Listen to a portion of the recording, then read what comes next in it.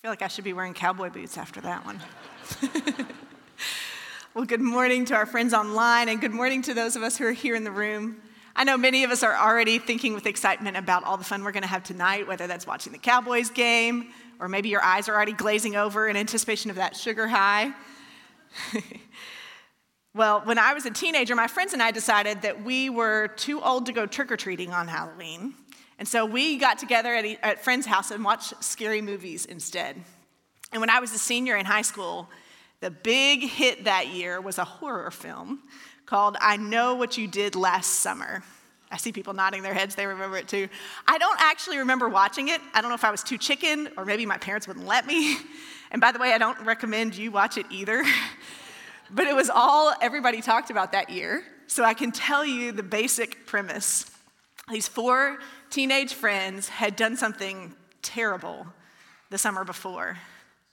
And somehow they had gotten away with it, or so they thought.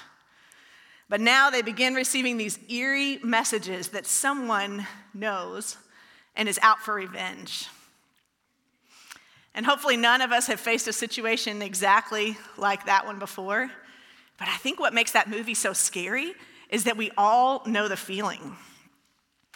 We know what it's like to be plagued by shame and regret. We know that fear of being found out, of someone discovering that we're not quite as perfect as we seem to be. We've dreaded what might happen if we really got what we deserved. And maybe we've wondered if the forgiveness and grace of God is really big enough.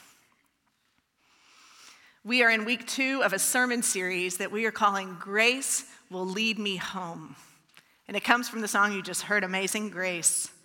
As we walk together through the book of Hosea, we are taking a deep dive into the overwhelming, boundless grace of God for broken and sinful people like you and like me. And the prophet Hosea's life becomes an object lesson for us. In chapter 1, God gave Hosea a seemingly impossible assignment. He told him, go and marry a promiscuous woman. Well, the marriage, as we learned last week, does not go well. In chapter 3, God raises the stakes. If you thought God's initial request was hard, just wait until you see what God asks Hosea to do next. Listen as I read Hosea 3, verses 1 through 5.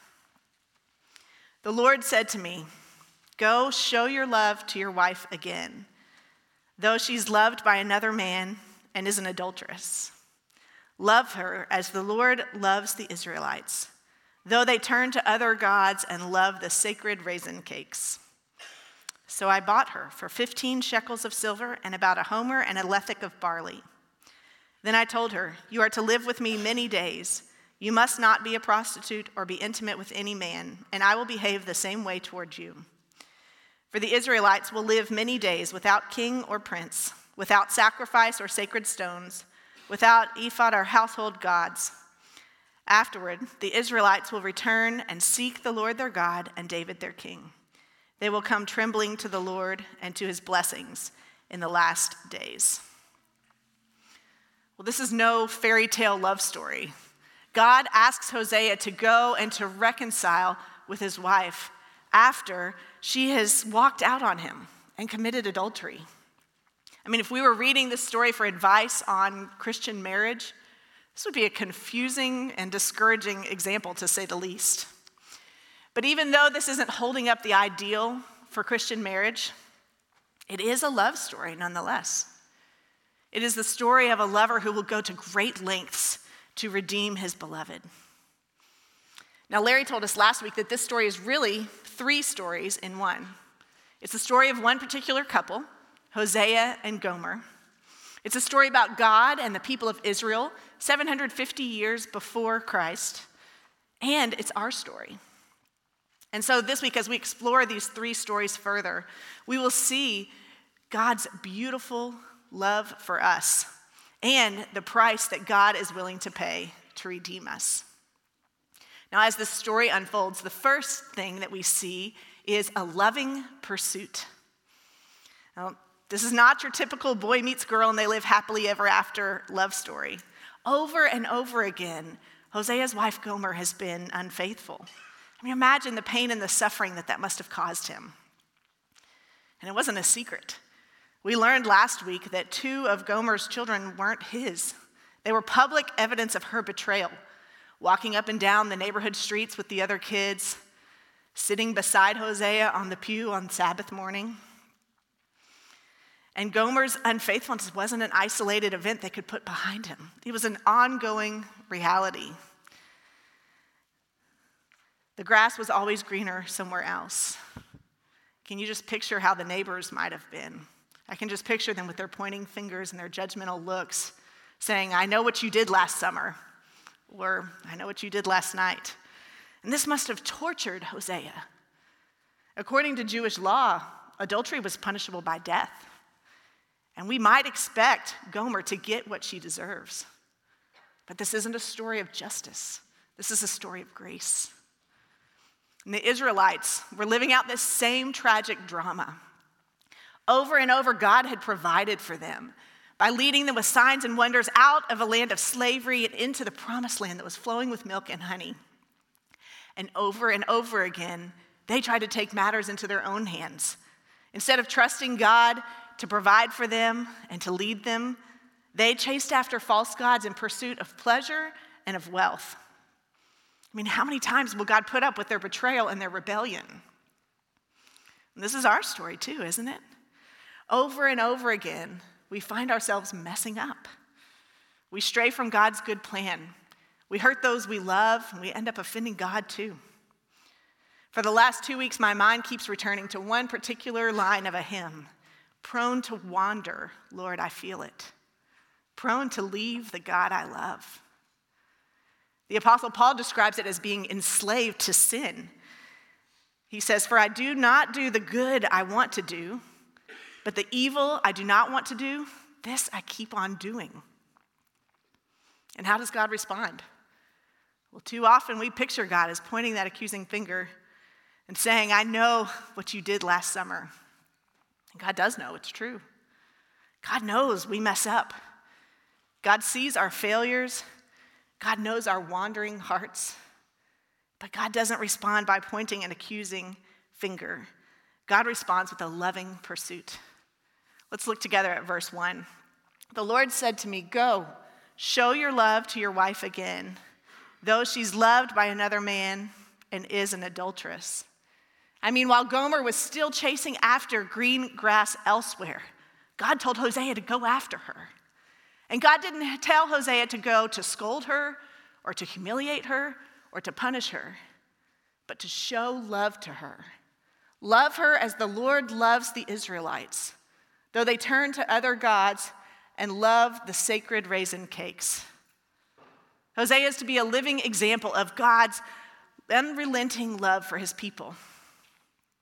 Now, we are going to take a time out just for a quick sidebar about raisin cakes. I mean, we're in the middle of some really heavy topics, and what's the big deal about raisin cakes, right? Well, you could say that God hates a Christmas fruitcake just as much as anybody else. No? Okay, maybe that's not it. So, raisin cakes are not really quite like a fruitcake. They're made out of pressed and dried grapes, and they were a rare treat in Israel, a delicacy. However, they were also often used in idol worship. The people of Israel who worked the land, they were always drawn after a desire for bigger yields, right? For bigger herds, for more abundant harvests.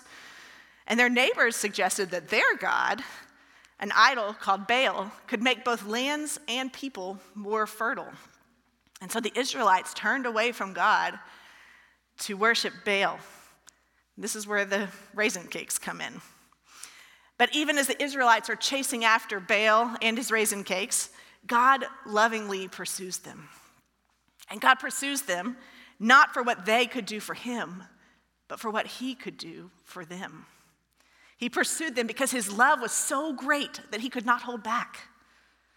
When we read this passage with New Testament eyes, it's not hard to see that God has sent Christ to love us while we were still living spiritually adulterous lives as his enemies. Think about the way that Jesus was described in the New Testament. The people who hated him called him the friend of sinners.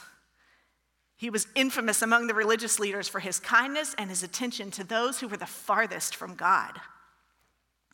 There's a 19th century poem that I love, written by Francis Thompson, that describes this kind of loving pursuit. It's called The Hound of Heaven. Now, if you know your canines, you know that hounds are excellent trackers. Once they catch a scent, they'll follow it all over God's green earth until they track it down. And that's what makes them such good hunting dogs. And so this poem describes how the human soul is always chasing after happiness. Whether we're looking for happiness in sin or in human love, it's always disappointed, always left wanting. And just like a hound who follows persistently after the scent of a rabbit, Christ patiently and persistently follows after the fleeing human soul. So this tender, insistent love of Christ draws nearer and nearer, pursuing just like a hound, until it finally becomes obvious that only within the love of Christ can true happiness be found. And when we finally turn to face our pursuer, we see no pointing fingers. God's not disgusted and turned away by our sin. God relentlessly pursues us, stubbornly refuses to give up on us, and loves us. And instead of the wrath that we so often expect, God goes to great lengths to show love to us. Romans 5:8 says that God demonstrates his own love for us in this: while we were still sinners, Christ died for us. While we were still sinners, the hound of heaven came to earth and followed us even as we fled and gave everything to win us. As the story in Hosea 3 continues to unfold, we will see how much it cost him, because next we see a lavish purchase. As Hosea lovingly pursues his wife Gomer, he finds that she's so far gone that she's now in slavery, perhaps in a brothel. And what a pitiful sight she must have been, wounded and broken, afraid and alone, no longer seeing herself as someone's beloved, but as someone to be used and discarded. We partner with missionaries, KJ and Jenny Jessen, who work to rescue and rehabilitate young women, girls really, who have been trafficked around the world. And Jenny shared a story about one particular girl that they had rescued who lived in their home and was going through their rehabilitation program. I'm going to read you the beginning, her words. Jenny says, "My girl, she ran. A wounded woman child, more afraid of being loved than used, ran from the light and tried to find her own way in the dark. As she was slamming drawers and stuffing bags, I quietly got dressed and packed my own backpack. She stomped down the stairs toward the front door, and I followed her resolutely into the dark." As she keeps telling the story, we can see that this girl is angry. She trudged through the streets, and she was lashing out at Jenny with vulgar words and with hateful accusations. And Jenny walked quietly beside her, speaking persistent, gentle words of love. After an hour of walking through the dark streets, they finally reached this dark slum where her exploitation had begun. She banged on her grandparents' door to wake them up, pushed inside, and slammed the door in Jenny's face. And as Jenny stood outside of that bamboo and cardboard shack, she made her last stand. She said to the girl through the door, "I love you, sweet girl. Nothing can change that. I will come get you as soon as you change your mind. I will be praying for you and waiting for you to come home." And for the next 12 hours, Jenny said that she was caught in a riptide of grief, with waves of tears crashing over her so that she could barely gasp for breath. And don't you think that's how Hosea must have felt? But our God is a God of rescue. The next day, the girl returned home. She said that even as she and Jenny had walked through those dark streets together, she could hear the Spirit of God telling her spirit, "Go home. Go home, you made a mistake." And finally, she listened. Gomer had made a mistake, 1,000 smaller mistakes, and some huge ones besides. But God, through Hosea, shows us that he will trudge through any dark streets. He will go to any lengths to redeem his beloved. Hosea tells us how it happened for Gomer. In verse 2, he says, "So I bought her for 15 shekels of silver and about a homer and a lethek of barley." Now, Gomer was already his wife. It was tragic that he would have to buy her back. We don't know how long he had to scrimp and save to sacrifice his savings for his beloved, who should have been his, exclusively his, all along. Hosea had to buy Gomer back from a party who never had the right to own her. How many of us are serving false masters who never had a right to own us? And when we expect God to point a finger, he doesn't. God trudges through the dark streets beside us, urging us to come home. God says, yes, I know what you did, but I love you. I know what you did, but I bought you anyway. You see, God created us, breathed his own breath of life into us so that God could love us and have a relationship with us. And we strayed, thinking we could chart our own course, always looking for greener pastures elsewhere. But as we stumbled and fell, our loving God couldn't bear to watch us suffering from our own self-inflicted pain. We had allowed ourselves to become enslaved to sin, and the only way to buy back our freedom was through an impossible sacrifice.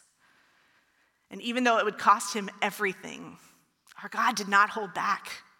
He gave his life for us to purchase our freedom. 1 Peter 1:18 and 19 says, "For you know that it is not with perishable things such as silver or gold that you were redeemed from the empty way of life handed down to you from your ancestors, but with the precious blood of Christ, a lamb without blemish or defect." Friends, the price that Jesus paid is so much greater than the silver and the barley that Hosea paid for Gomer.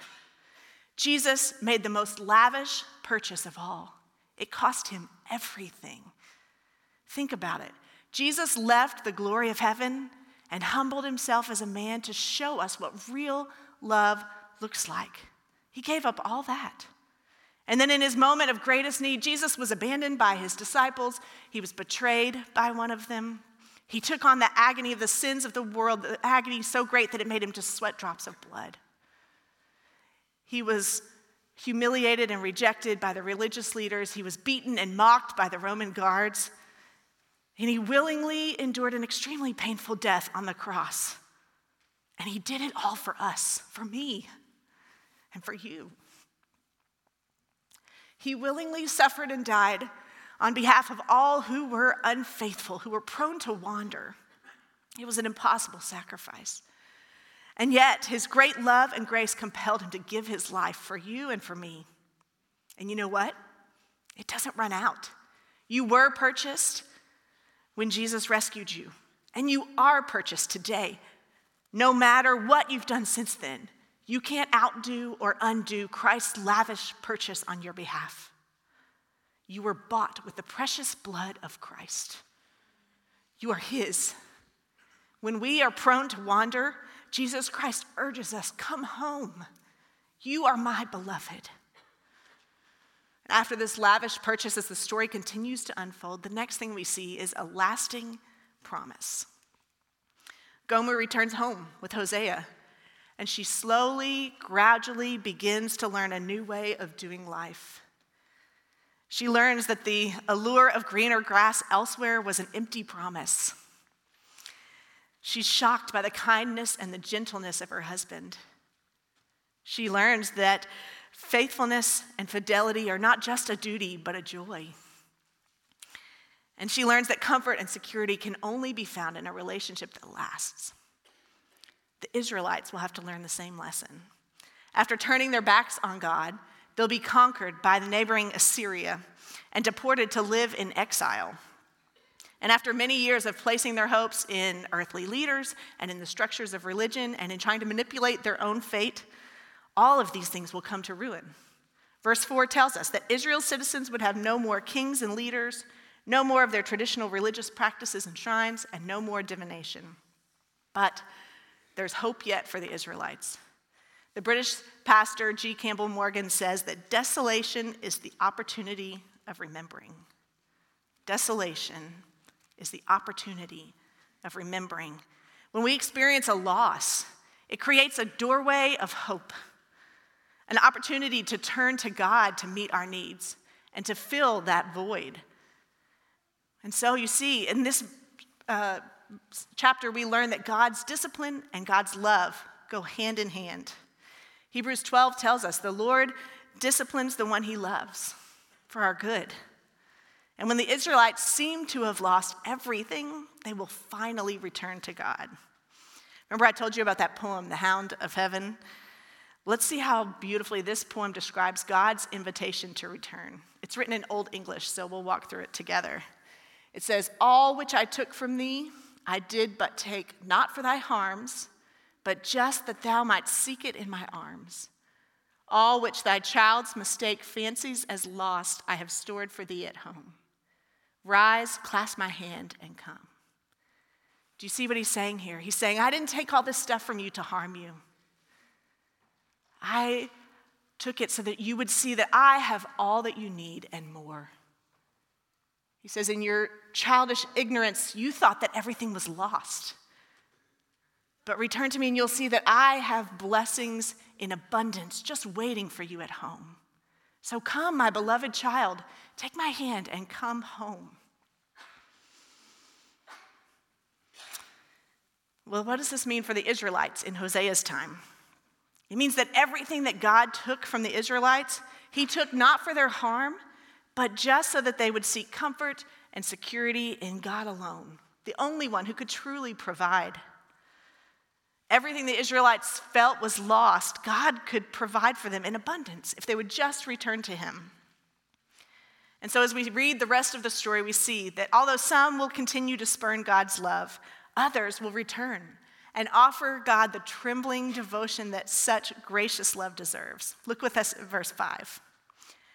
Afterward, the Israelites will return and seek the Lord their God and David their king. They will come trembling to the Lord and to his blessings in the last days. As the Israelites return to God, he will bring them back from exile to the promised land. And many generations after, a descendant of David will turn out to be the promised Messiah. In Jesus' life, death, and resurrection, the story of Hosea and Gomer, the story of God and the Israelites, finally reaches its ultimate fulfillment. Gomer and her children, as well as the people of Israel, will finally understand the true source of all blessings. The blessings are not the things that God provides. The greatest blessing of all is God himself. You see, as we look at Jesus, in Jesus' life, we see a loving pursuit. He left heaven, he came to earth, and he lived as a friend of sinners. In Jesus' death, we see a lavish purchase. He suffered and died for our sins, and it cost him everything. And in Jesus' resurrection, we see a lasting promise. He offers us new life. He knows that we will continue to mess up, but his Spirit continually prods us. There is a better way. Repent and come back to me. Follow me. Your home is with me always. Acts 3:19 reiterates that same promise. It says, repent then and turn to God so that your sins may be wiped out, that times of refreshing may come from the Lord. See, once we give up our stubborn insistence on trying to do things our own way, we realize that what we have been seeking all along was right there in God's outstretched hand. God offers us a lasting promise of grace and forgiveness, if only we will be willing to receive it. The message of Hosea 3 that God gives us is this: stop running. Stop trying to forge your own happiness. Open yourself up to my love and grace and find blessings aplenty. I want to close with a story of a boy who built a little toy sailboat. Maybe you've heard it before.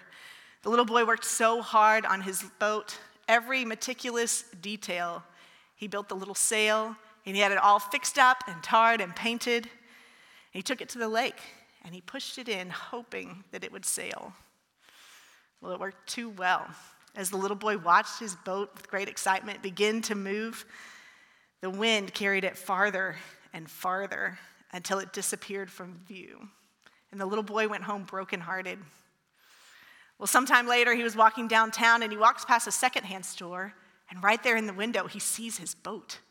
He gets so excited. He walks in and he says to the owner, "That's my boat." And he goes to the window and he picks it up and he starts to walk out the door. Well, the store owner stopped him and said, "Wait a minute, son. That's my boat. I bought it." The little boy says, "No, it's mine. See, look at here's the scratches and the lines where I hammered it and I filed it. I made this boat." The man said, "I'm sorry, son. If you want it, you're going to have to buy it." Well, the little boy didn't have any money. So he goes home and he works hard and he saves all of his pennies. And finally, he had enough money to buy the boat. He went in and bought the little boat. And as he leaves the store, he's holding the little boat to his chest. And he can be heard saying, "You're my boat. Twice, you're my boat. First, you're my boat because I made you. And second, you're my boat because I bought you." And friends, can you hear the loving words that Jesus is saying to you today? You are mine. You are my beloved child. First, you're mine because I made you. And second, you're mine because I bought you. Let's pray together.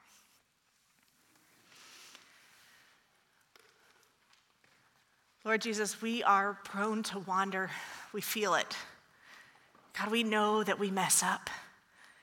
And God, you lovingly pursue us even as we're fleeing. God, we are so grateful for that. Lord, we are humbled by your grace that would make such a lavish purchase, such an impossible sacrifice on our behalf. And Lord, we are so grateful for your lasting promise that you tell us, "Come home." We always have a home with you.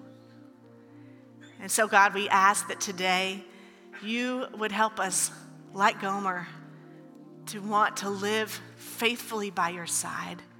Lord, to allow you to lead us, that we would follow you in wherever you might be leading us to go and however you might be wanting us to live.